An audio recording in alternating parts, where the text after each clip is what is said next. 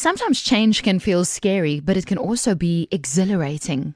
A time to stretch our boundaries, embrace opportunity, and start something new. Welcome to the Baby Brunch Parenting Series, made just for you by BrightRock, the provider of the first ever needs-matched life insurance that changes as your life changes. This is a Baby Brunch podcast. I always think that our Baby Brunch podcasts are not just any cast because we get to rope in all our experts and then also we get to hear from you. Janine Bull is back in the advisory seat and we had an email from you. This question says the following, and Janine, you need to help me out here because it's about fighting. She says, our baby is 4 months old. He often threatens to leave and then we make up again. Everything is fine now, she says. What if he leaves me? My baby is so small. So there's a lot of concerns around this, and I thought who better to rope in than someone who understands people and understands our feelings and understands our minds. I mean, I look at this and I remember when our babies were just born, I spoke to a close friend of mine and she said to me, the one thing you want to do when you have babies, you and your partner, you and your husband, you and your wife, you need to be really solid before you even consider having children. And at that time, I didn't understand what she meant. But now that my daughter is 4 years old, I can see that my relationship with even my husband is changing as my child is evolving in this beautiful little girl. You know, our conversations are different and the things we fight about are also different. When we look at this email from this concerned mommy with this 4-month-old baby, where do we even start? I mean, when little children come into a relationship, things change. Absolutely. Hi, Lana. And I'm very sort of touched by her email because I think it really does illustrate the very familiar ups and downs. As we hit up against a difference, we tend to clash and argue.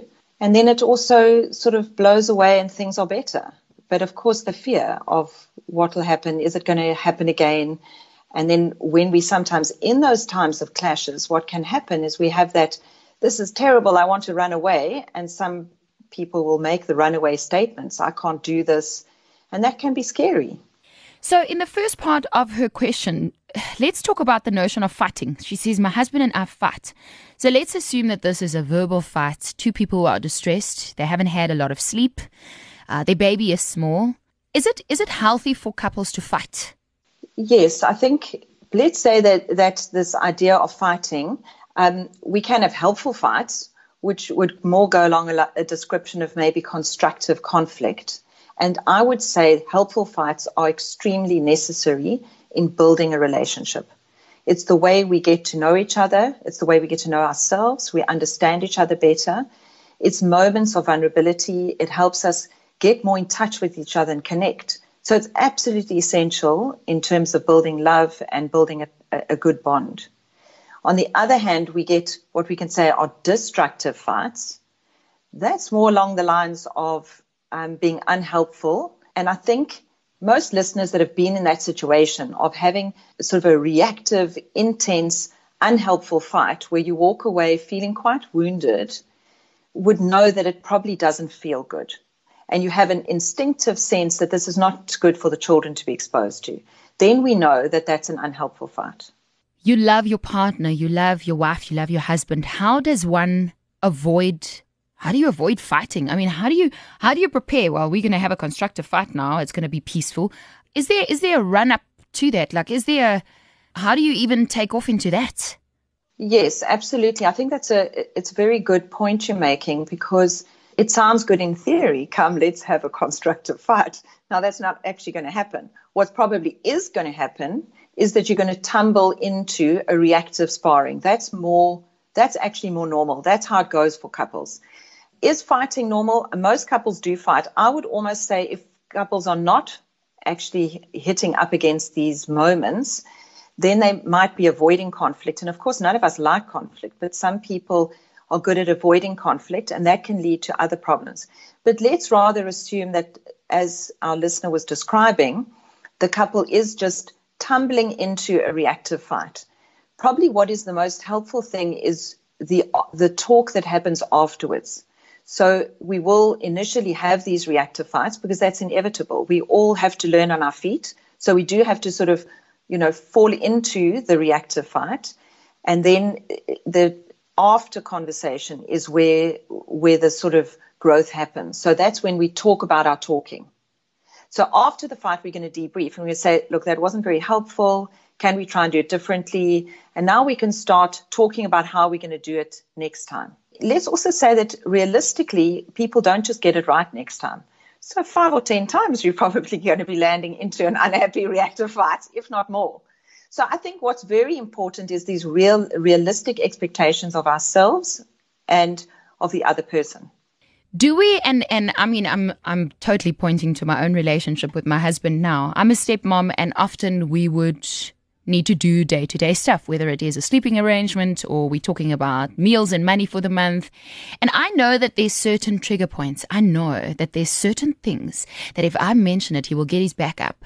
So therefore, I know not to go there because I choose my fights. It's not necessary to even discuss it. There's some stuff. I mean, Ian and I had a laugh the other day. Someone said to me, so how many times do you speak to his ex? And I said, we don't ever speak because we don't hang out like besties, There's just some stuff you don't need to discuss or have a discussion about. Is there such a thing as tips for a peaceful fight or a peaceful conversation? How do you have this conversation that you are so desperately trying to have with your partner without getting it to a point where, it's heated? For sure, there would be tips. But I think what you've described, we need to just also make note of this idea that his trigger points. So the only way we learn those hot spots or those red buttons, so to speak, is trial and error. So I think it's important to also not be too hard on ourselves in that initial phase of marriage or when the children come along where a lot of these hotspots are exposed, because we have to actually have those sticky conversations to learn. What you're describing is that you're almost now at the next phase where you know what they are and you can choose to move away from them, or possibly what we can do is be more intentional about the speaking. So you can choose to have a difficult conversation. And there's preparation before, you choose the time, the person knows that you're going to have a difficult conversation. It's not just an incidental thing that lands on your spouse as they're driving or washing the dishes. So you choose your time. Of course, the how of it is very important. It is probably helpful to stick to the I messages because, of course, naturally as human beings, we tend to notice what is wrong in our environment. And how that will come out is blaming statements. Because we sense something's wrong and we look to outside of ourselves, which then often lands on our spouse. So we naturally will blame. So we have to choose to actually just bring our experience forward rather than to blame. I think that it can be very helpful. You see a lot of couples, you see a lot of people, you see a lot of young moms. We've established that when a new baby comes along, it's hard for the first bit because you're starting to get used to a lot of things. There's a lot of change. Does it get easier as the children grow older? I mean, I met a lady who, she also works in a field where she helps people. And I remember her husband and her divorced when the children were 5 and 8. And at the time she said to me, I wish it wasn't now because we've just gotten through it. She referred to the growing of her children and the stage that her marriage was at. It was almost like she referred to her marriage compared to how old the children were. Like the children have grown up now, therefore it's the wrong time for him to leave because it's actually getting easier now that they're older. Does it, and is it supposed to become easier the older our babies get? I think naturally that phase of having a baby, so a listener with a 4-month-old baby, that is an extremely difficult time. So for sure, it does get easier. But I think that initial phase where it is so challenging is also a time where we need to learn about each other. So does it get easier because the children are getting older, or has it now got easier because now we've figured it out? Now we've actually learnt about the other person and we know how to converse. So perhaps we get better. So the children get older, but maybe one also gets better at talking. Oh, I like that. Okay. If you just joined our podcast, we're chatting to Janine Bull. We're discovering things about ourselves and also answering a question that came from you. Our baby is 4 months old. He often threatens to leave and then we make up. What is going on for her there? I mean, he threatens to leave, but they always obviously make up, so he doesn't. Yes, so that is a sort of an example of a reactive moment where they both are in a difficult space. And I think it does happen that our buttons are pressed. Often, as you say, it's the lack of sleep. And it's a very challenging time. I mean, if you just consider that when you have a baby, things change. Even you go to work, and when you come home before children, coming home is your haven. It's like the nest, and you're going to land in your soft nest, relax, rejuvenate, rest, so that you can be ready for work the next day. Now a baby comes into that picture. What happens when you get home? No, there's no more rest. There's no soft space to land. Now starts the second job. People don't really anticipate that until it happens. Only when it happens do you really appreciate what it feels like to be that stretched and to just have no soft space. There's just this unrelenting needs and demands all around you. She says everything is fine now, but what if he leaves me? My baby is so small. And that's scary. You know, that sense of abandonment, and we can get very frightened, that threat of I'm going to leave. It's unfortunately something that people do use when they are fighting. It's a very unhelpful, I sometimes refer to it as a stone to throw.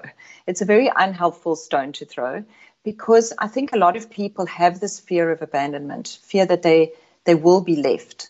And that it doesn't help the relationship to threaten leaving. I think it is more helpful if there is that commitment to making it work and struggling together rather than the threat of leaving. It just builds trust and makes the relationship safer, which is going to help the process of exploring and understanding each other. I can't help but go back to our previous conversations that we've had on mindfulness when I read this. Is this something that speaks to that? I mean, he didn't say he's going to leave, or maybe he did. Maybe he said, I'm leaving now. But everything is fine now, according to her correspondence and her email. And she says, my baby is so small. How could one make it better by the things that we say? I mean, if we bring mindfulness in this and we focus on the things that are real, the things that are really happening, how could we fix what's happening inside our heart and mind when we read this email? I think where mindfulness is very helpful is this idea that, yes, of course, there is this idea of mindful meditation where you take time to be still within yourself and you go into a space of sort of being silent and noticing. But the idea of being mindful in your everyday and in moments of intensity is also very helpful. And what that really means is to step back and notice what's going on inside of myself. So it can happen even in a fight where you can actually step back and notice. And if you can notice what's happening inside of you, then you can also name it. So in the case of the husband who's obviously having a very strong feeling, he could be completely overwhelmed with what's coming towards him in the moment. And now he's not managing. And he might have this instinct to run. He just wants to get out of here. Now, if he is able to be mindful in the moment, what he will notice is that he's hugely intense. Well, he's being triggered and he's feeling very intensely. And that he actually feels like running away. If he can notice that, then he can choose to either say it or not say it. If we haven't noticed it, what will happen is we'll say it before we even have registered it. So I think where mindfulness comes in at this point is this idea of awareness. As soon as we notice what's happening inside of us and we're aware, then we can make choices as to what we say when we say it. Because that is saying that he's going to leave was probably reactive. Maybe he has absolutely no intention of leaving. But in the moment, he was freaked out and he felt like running away and he just said it. When I look at this email, a part of me wishes that there was some big brother, that steps in and goes, calm down, it's not going to be that bad and you are fine. And, that's almost on her side, because I've been in the point where you've just had a 4-month-old baby and you're unsure and you feel vulnerable and all you want is strength around you. You don't want to fight. How can one stay present or sane when all of that is happening and it's really overwhelming? it must be really difficult being in a place where, I can immediately say, he didn't have the baby. I did, or he's threatening to leave. I'm not working at the moment.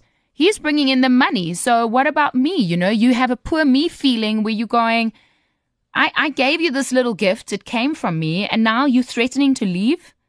Yes, absolutely. And I think you're right. It is really hard. As you say, big brother, blow the whistle and say, stop, calm down. For me, that can come from either side. When we're looking at these reactive fights, I think both people in the couple need to almost come to a point of agreeing that those intense fights, we blow the whistle on each other. Okay, stop. Let's just leave it for now. So when it hits a certain level of intensity, we actually call a stop to it. In terms of being in tune with what's happening inside of ourselves, and again, that is where mindfulness comes in. We need to be more mindfully aware of our needs. So for that mommy to get more in tune with what's actually happening inside of her. Because if she can be able to name and first identify and notice what her needs are, then she will be able to name them in a way that her husband potentially can hear. So possibly what's coming out is she's bringing a need forward, because exactly as you describe it, she's feeling extremely stressed and stretched to the nth degree. And perhaps she actually just needed a hug. Perhaps she just needed a bit of support. And if she could just calmly and quietly have named that, it's quite possible that he would have been able to attend to it, because often what we need is actually quite simple. But when it comes out in the wrong way, it's not heard. Do you think it's constructive to once a week as a couple sit down and go, let's talk about and unpack what makes you happy and unhappy? I don't know. I'm imagining this because let's say it's like a pot, right, that boils. At some stage, it's going to and explode, Is there no way of, I don't know, in life or in marriage, control the way we feel or fight by letting it out bit by bit, and then eventually it doesn't boil over, Absolutely. And I think that's a very good idea, to have these structured times that are set aside for meaningful conversations. Even just the conversation around how are you, how are your needs, how are you managing. So they're not necessarily to raise a problem with the other person. It's more a time of sharing so that you can be more in tune with each other. Realistically, as I'm sure you can appreciate, especially when you have child number 2 or 3 or 4, it's very hard for spontaneous moments to emerge if you don't structure it. So my husband and I have our Thursday morning, and that is our fixed time where we will spend time together from 9 until 12, and that's our time. Right. And so I think that is helpful. Because it just doesn't come up naturally in a busy family life. By the time the children are asleep, let's face it, we're often too tired to talk. Now's not the time. No. Wow. To sort of almost plan, get help, even if it is a time where on a Saturday afternoon they're going to watch their favorite program while, you have your time. It could even be that ideally it is to get out, but that's not always possible for some couples. I'm looking at the question and I'm just thinking, is constructive fighting, and I'm bringing a little bit of my own baggage in here, is constructive fighting writing him an email? Can't you just write him a note and tell him what you think of certain things? Because then you can edit it and erase a little bit and click on send, right? Absolutely. And read it a few times before you click on send, because obviously some can be very triggering. But I think writing is sometimes helpful for people. Right. And even if it's the unsent email, even if you want to sort of send him that email that you then choose not to send, it's a way of getting more in touch with what's going on inside of you. Because ultimately we can't tell anybody what we need or want, what's going on with us, if we don't know what's going on with us. So step one is always what's going on inside of me before you can even tell him about it. So even if it's just for your own sake to write the email, but I think a lot of people do respond better to having it written. So it's quite personal, but I think you'd find that a lot of listeners would agree with you that writing is easier. What advice can we give to anonymous mom who's written us this note asking for help. She's saying everything is fine now, but she's scared because her baby is small. It's almost like she's saying, I would have been fine if I was on my own, I would get out. But she's there with her baby, and she says, my baby is so small, everything's fine now. What if he leaves? What reassurance can we give her without knowing the entire situation? Because, this is 2 sentences. What can we tell her? Yes, and I'm also hearing from her that she doesn't want to raise the baby alone. And I think that is very understandable. A lot of parents can relate to that now that we have this little one, it's not as simple as just leaving. And I think the reality is that the relationship between the mom and the dad is now there forever. Even if they do get divorced, divorce doesn't break the relationship. They're still going to be co-parents. So the reality is that you're in relationship forever now. As long as you're alive or the child is alive, you're now in relationship. And to learn to basically respect and love that person regardless. I think that would be, for me, step number 1. But we're going to work on the basis that these two people are going to stay together, stay married. Then I would say to sort of choose a time when the moment is not intense, and for her to suggest, like you suggested, a time of talking together, where you can actually just chat about things in a more sort of calm and sort of controlled environment. What I think is a really helpful way to start is this idea of appreciation and gratitude. I think it's vitally important to remember that always, is to appreciate each other and to be able to express that appreciation as step number 1. And then to also go towards it knowing that he is a good person, believing in his goodness, and to be able to say to yourself that you actually want to hear, you want to listen, you want to know what's going on for him.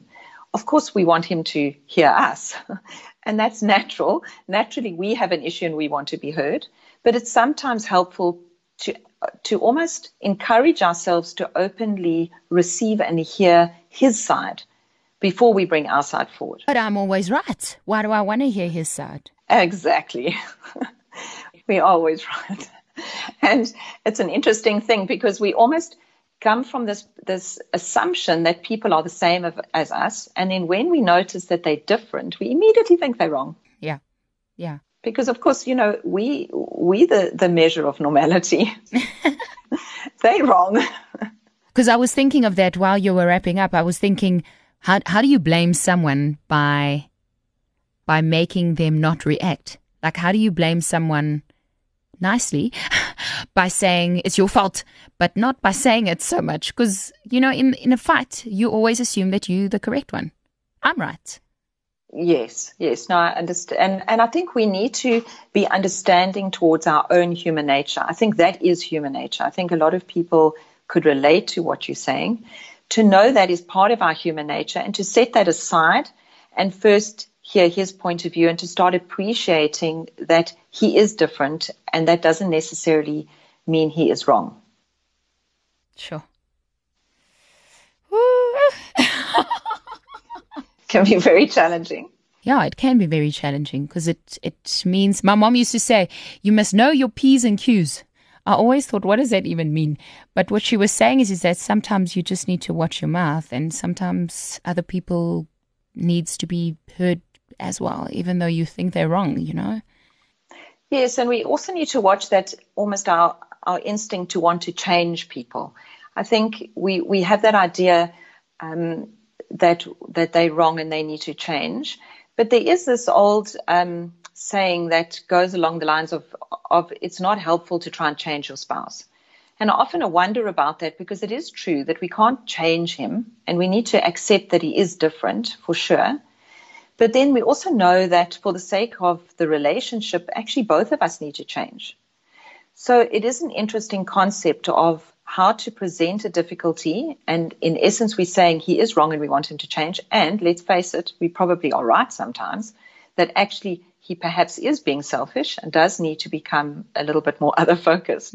This might be true, but it's how to bring that change across to him in a way that isn't blaming, isn't expecting him to change or demanding him to change, because that's not helpful. But he's not the guy I married. Absolutely. I can fully understand that. And it's that sense that when we didn't see this, suddenly this side of him, we didn't see that. And now it's there and it doesn't like this is the person we married. But to be able to take a step back and to understand who this person really is, I think is very challenging. What I find quite helpful is this concept that if we look at it as working towards building the team, I think it's a helpful perspective, because instead of trying to change him, we're wanting to work on the team so that we almost on the same side of the table, working towards building this team and being strong as a team, rather than seeing him as an opponent on the other side of the table that we're wanting to change. Right. I like the team concept. Okay, so let's quickly unpack that. So we're a team. He's not against me. We are together. Sure, when they describe a marriage, that's what they describe. But I like the concept of team because we're on the same side. We want the same things, but we're in conflict. So how do you help me change my perception of this guy that has changed? He's showing me a new side of him or her, and I want to accept those changes because all the other things about this person is actually still the same. Yes. Are there changes, or were there aspects that you didn't see before? They could be changes because maybe the environment has changed and he's changed, or he's showing a side of him that you never knew, that you never saw before. Yeah. I do think understanding the needs and feelings behind the issue that you're fighting about, I find that very helpful. So often we could be arguing about a specific thing, but if we understand the needs behind that, it does help a lot. So we could, for example, be arguing about, an issue in the kitchen, how something is done in the kitchen, and he might view it as very pedantic, you being kind of the perfectionist, and he might think that is ridiculous and pedantic, and we don't have to be so rigid. If he understood possibly that the needs and the feelings behind that was one of, if the kitchen is ordered, then I feel like everything's under control. And I need to feel that everything's under control to feel safe and to feel comfortable. And so that I have time to do my hair. Yeah, well, there we go. And then and not clean the kitchen again. Exactly. And so it's just understanding how people function. So it's often to get to the needs and feelings behind the issue. And we can only do that in a quieter, more constructive conversation, not in a fight. Because that usually will touch on vulnerability. Things like safety, or things like maybe it's an argument, but the need behind it is affirmation. I just need a little bit of affirmation. I need a bit of attention. I need a bit of love. I want a hug. I want some reassurance. Those are more vulnerable things. We're not going to bring that forward in a fight. But that could be the need behind the fight. Sure, there's so much I want to unpack. I mean, I have a question here about living with a husband with the in-laws and having people in your space constantly. And sometimes you can't avoid that because sometimes you live with other people, and you share space. But this was enlightening. Thanks for your email as it came through. I hope that we were able to unpack it for you with some good conversation around peaceful conversations and how to, I love, Janine, the fact and the notion of team, how you and your team can create a peaceful environment for you and your young baby. Janine, thanks for your time. Thanks, Ilana. Baby Brunch is made just for you by BrightRock. Becoming a parent changes everything, from your sleep schedule to your finances.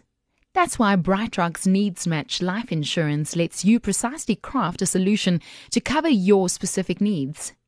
From protecting your income to covering your debts and your child's future. Because you pay just for the cover you need, you can get up to 40% more cover. So get the first ever Needs Matched life insurance that changes as your life changes. Go to brightrock.co.za. BrightRock Life is an authorized financial services provider and registered insurer. Terms and conditions apply.